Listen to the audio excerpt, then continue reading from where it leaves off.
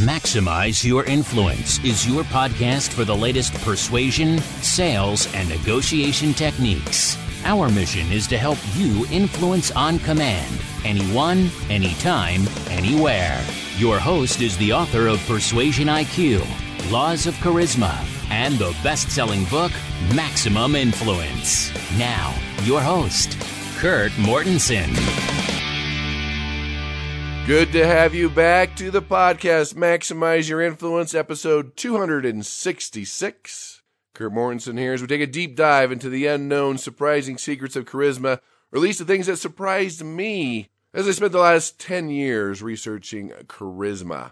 But those in the United States hopefully had a great Thanksgiving, great Turkey Day. I'm a dark meat man myself. It seems like that's a 50-50 split around the country. For some reason, I'm the turkey cooker in the family. And it turned out good this year. Always a lot of stress there. I don't know how I got turfed that responsibility, but a great week of football, Thanksgiving, eating, doing nothing, getting back on track, especially after spending 2 weeks on a marathon training. Was it 11 trainings in 13 days from Dubai to Doha to Boston to San Francisco? But back on track. Let's dive into it. Let's have some fun. Let's learn some skills to make you more power persuader to maximize every aspect of your life, from your relationship to your success to your income. Let's start off with a ninja this week. Ninja. This was a commercial I saw from Allstate Insurance, and they were using an ex-president as a spokesperson. That was awesome. That's a great association trigger. That wasn't an actual president. It was a president in the series 24, if you ever saw that series on TV. This person played president and now is the spokesperson. Not only does he have a great, deep, booming, credible voice, but he has an association trigger of being president, even though it was on TV. That's why a lot of commercials, actors playing doctors wear white coats.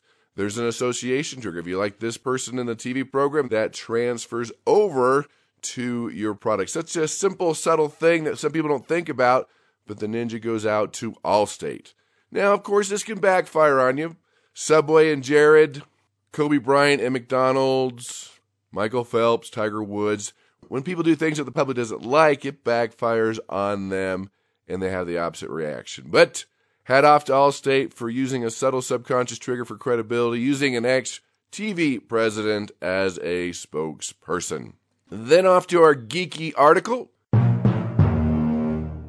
that will also lead into our content for the day. This is from Harvard Business Review, talking about creativity. And creativity was one of those surprising things that came up with charismatic people. In a survey done by IBM, and it was federally funded, looked at creativity, and they said it was down 20%. Not sure how they figured that out, but I would go with it. I don't know if that's the exact number, but I'll say creativity is down. And they blame society, educational systems, I'm sure. Cell phones, smartphones don't help there either. But creativity is critical for problem-solving, success, thinking outside the box. And it's not something you have to be born with. You can exercise this creative muscle in your brain. So how do we become more creative? Well, they talk about reducing stress, but not to relax too much, because if we're too stressed, a lot of times we can't see the solution. They also recommend to get out of the office into unfamiliar environments, see something different, go someplace you wouldn't even think of going. Maybe you could just take a different path, do something different, a different route to work.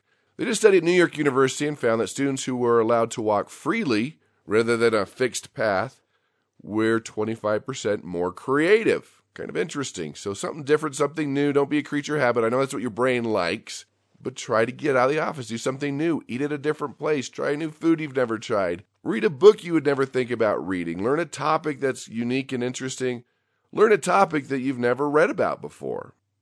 And Steve Jobs, of course, one of the founders of Apple, said creativity is just connecting things. When you ask creative people how they did something, they feel a little guilty because they didn't really do it. They just saw something, it seemed obvious for a while, and they connected the experiences, and they synthesize new things. So you have to have those new ideas, do something different to generate those creative juices. And another tip they talked about that your third grade teacher would be very upset about, let your mind wander, okay? And a study done at University of British Columbia suggests that we have these executive brain functions, and they're pretty good for day-to-day decisions and things that we need to make. But when we're dreaming, we're in a different mental state, we let our mind wander, we're not in that stressful situation, solutions come easy. So let's talk about this. As I studied charisma and interviewed charismatic leaders, what do they have that the average person doesn't have? Creativity was one of those things, those creative juices they call them. It's part of the core qualities or inner charisma somebody has. They are creative. Even Albert Einstein said imagination is more important than knowledge. And it's true.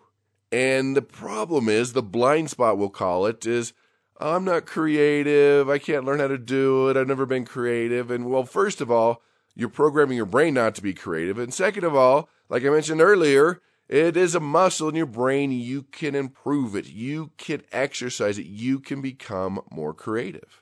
And not only did I find this in charismatic leaders, the research also shows that creative people's brains aren't different. It's not the result of some magic brain region that some people have and others don't. You can exercise it. And another study found as long as you're at least average in intelligence, and I know you're above average because you're listening to the podcast, right? You can be creative. We know that if you can dream, you can be creative. And we know that leadership is based on creative problem solving.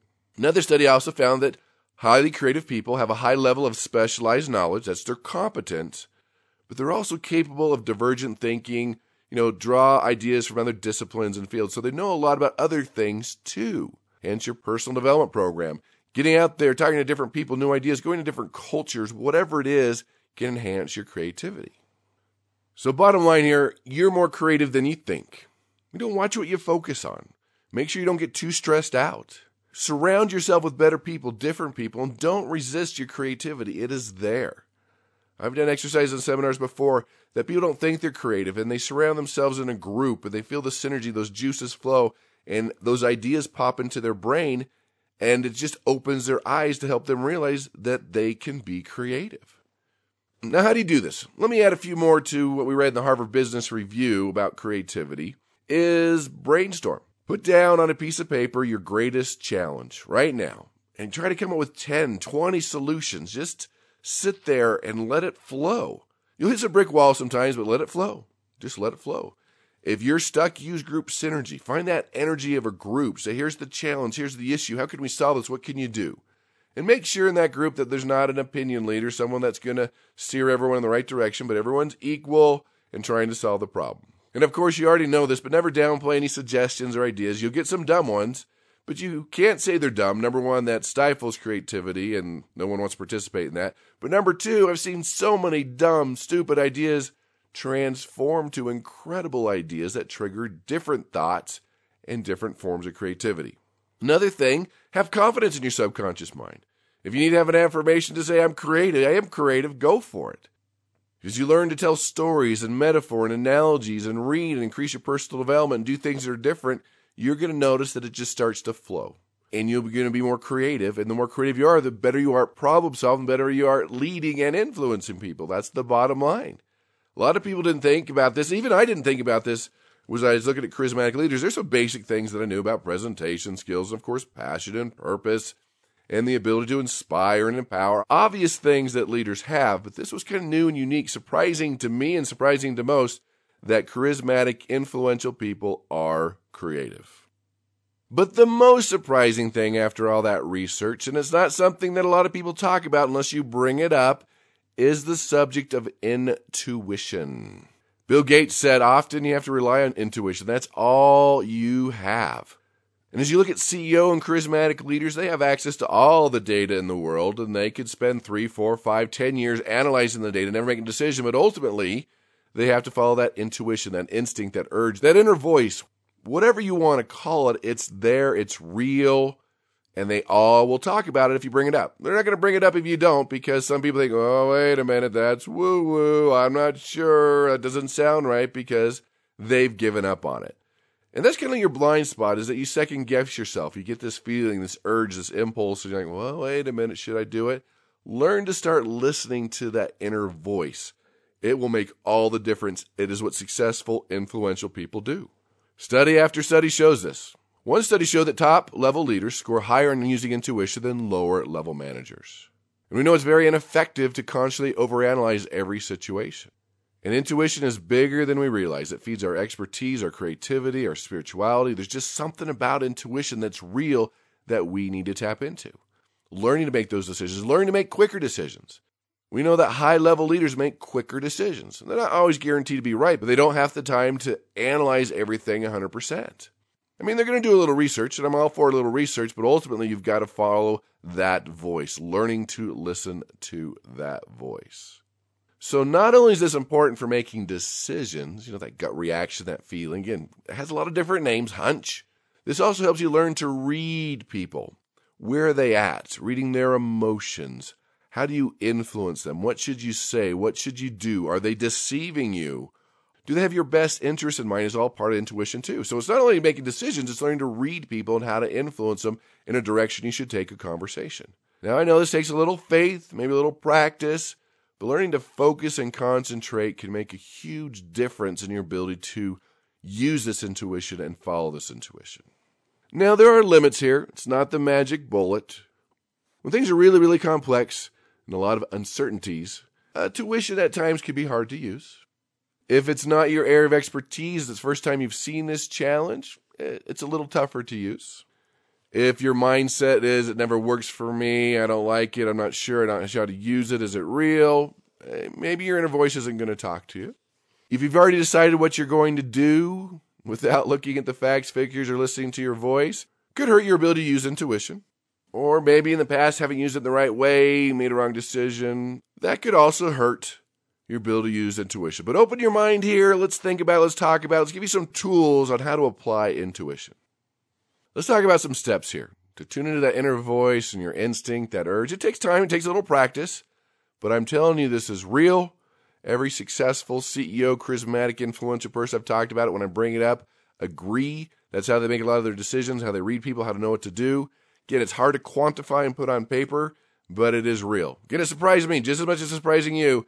It is real, and it came up time and time again. And that's why I talk about it in Laws of Charisma. So first step, you've got to take time to be alone with your thoughts. You have to listen to those thoughts and take time with those thoughts. You can go all day with phones and radio and podcasts and people and family and TV and never have a chance to be alone with your thoughts.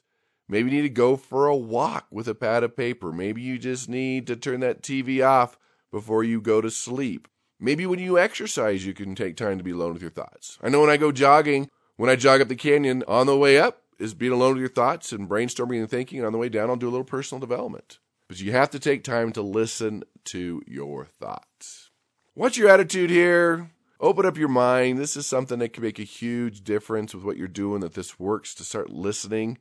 And that's be the next step, is listen and comply. Even if it's a small thing, talk to this person, call this person, say yes, do this. Even if it's something you don't get and you don't understand, start listening and complying. And the more you do that, the stronger the voice will be. And the next thing is just practice and practice and perfect it, practice and perfect it, and get to the point where you can start listening and believing in that inner voice. I know it's way out there for some of you, but I'm telling you, intuition came up time and time again. The studies show the same thing. Listen to that inner voice. Now do a little research. I'm all for that. Do a little research. Look at the pros and cons. Look around the corners. But ultimately, you're going to have to listen to that inner voice to make that decision. Otherwise, you get stuck in analysis paralysis, and it takes you too long to make a decision. And Napoleon Hill in Think and Grow Rich talked about how successful people, millionaires, make quicker decisions. They follow that instinct, that urge, that subconscious, whatever you want to call it. That is part of success. And that's part of being charismatic. In fact, Gary Klein's book, The Power Intuition, said something really interesting. He said, our intuition is based on accumulated and compiled experiences, not on magic. We rely on intuition to make all kinds of judgments. And then he talked about Herbert Simon, who won a Nobel Prize, on his work on decision-making and problem-solving. And he introduced the concept of bounded rationality to explain why it's impossible to make any important decision by gathering and analyzing all the facts. There are too many facts and too many combinations of facts. The more complex the decision, the faster the complications add up. Instead, what enables us to make good decisions is intuition. So your intuition's still tapping into experiences and past failures, past successes. That's what it's pulling from. And it's something that can make a huge difference in your success, saving a lot of time, getting back on track, and being more successful. Napoleon Hill used it, especially Walt Disney. Always use intuition, instincts, listen to that inner voice. That's what created Disney World, Disneyland, Epcot Center. If you ever read his autobiographies, it's amazing. He'd feel intuition, he'd visualize it, and then he'd create it. It's a powerful technique. So try it this week. Learn to listen to your thoughts, follow your instincts, solve your challenges. So let's combine these. On a piece of paper, put down your greatest challenge and brainstorm 10, 20, 30 things on how to solve it. Then follow your intuition, what you need to do to solve that. Work on it. It makes a difference. It makes you more successful as you become more persuasive and influential. Thanks for listening to the podcast today. If you want the new version of Maximize Your Influence, the new edition for free, you have to pick up a little shipping and handling. It is not much, a couple of bucks. Go to lawsofinfluence.com. Take a look at that. Give us a shout out at Kurt, K-U-R-T, at MaximizeYourInfluence.com with questions, comments, rude remarks, jokes, what you hear on the show. I have to do reader email on the show to help you answer your persuasion, influence, self-persuasion, motivation, negotiation questions. You can find us at YouTube, Spotify, Facebook at Maximize Your Influence, or MaximizeYourInfluence.com. Please, on YouTube and Spotify and iTunes, hit the like button. Let other people know that you're enjoying the content of the show. Appreciate your feedback and support, and of course your emails. Again, Kurt, K-U-R-T, at MaximizeYourInfluence.com. Thanks for being here. Tell your friends about the podcast, and of course, master these skills, change your life, be more successful, and go out and persuade with power.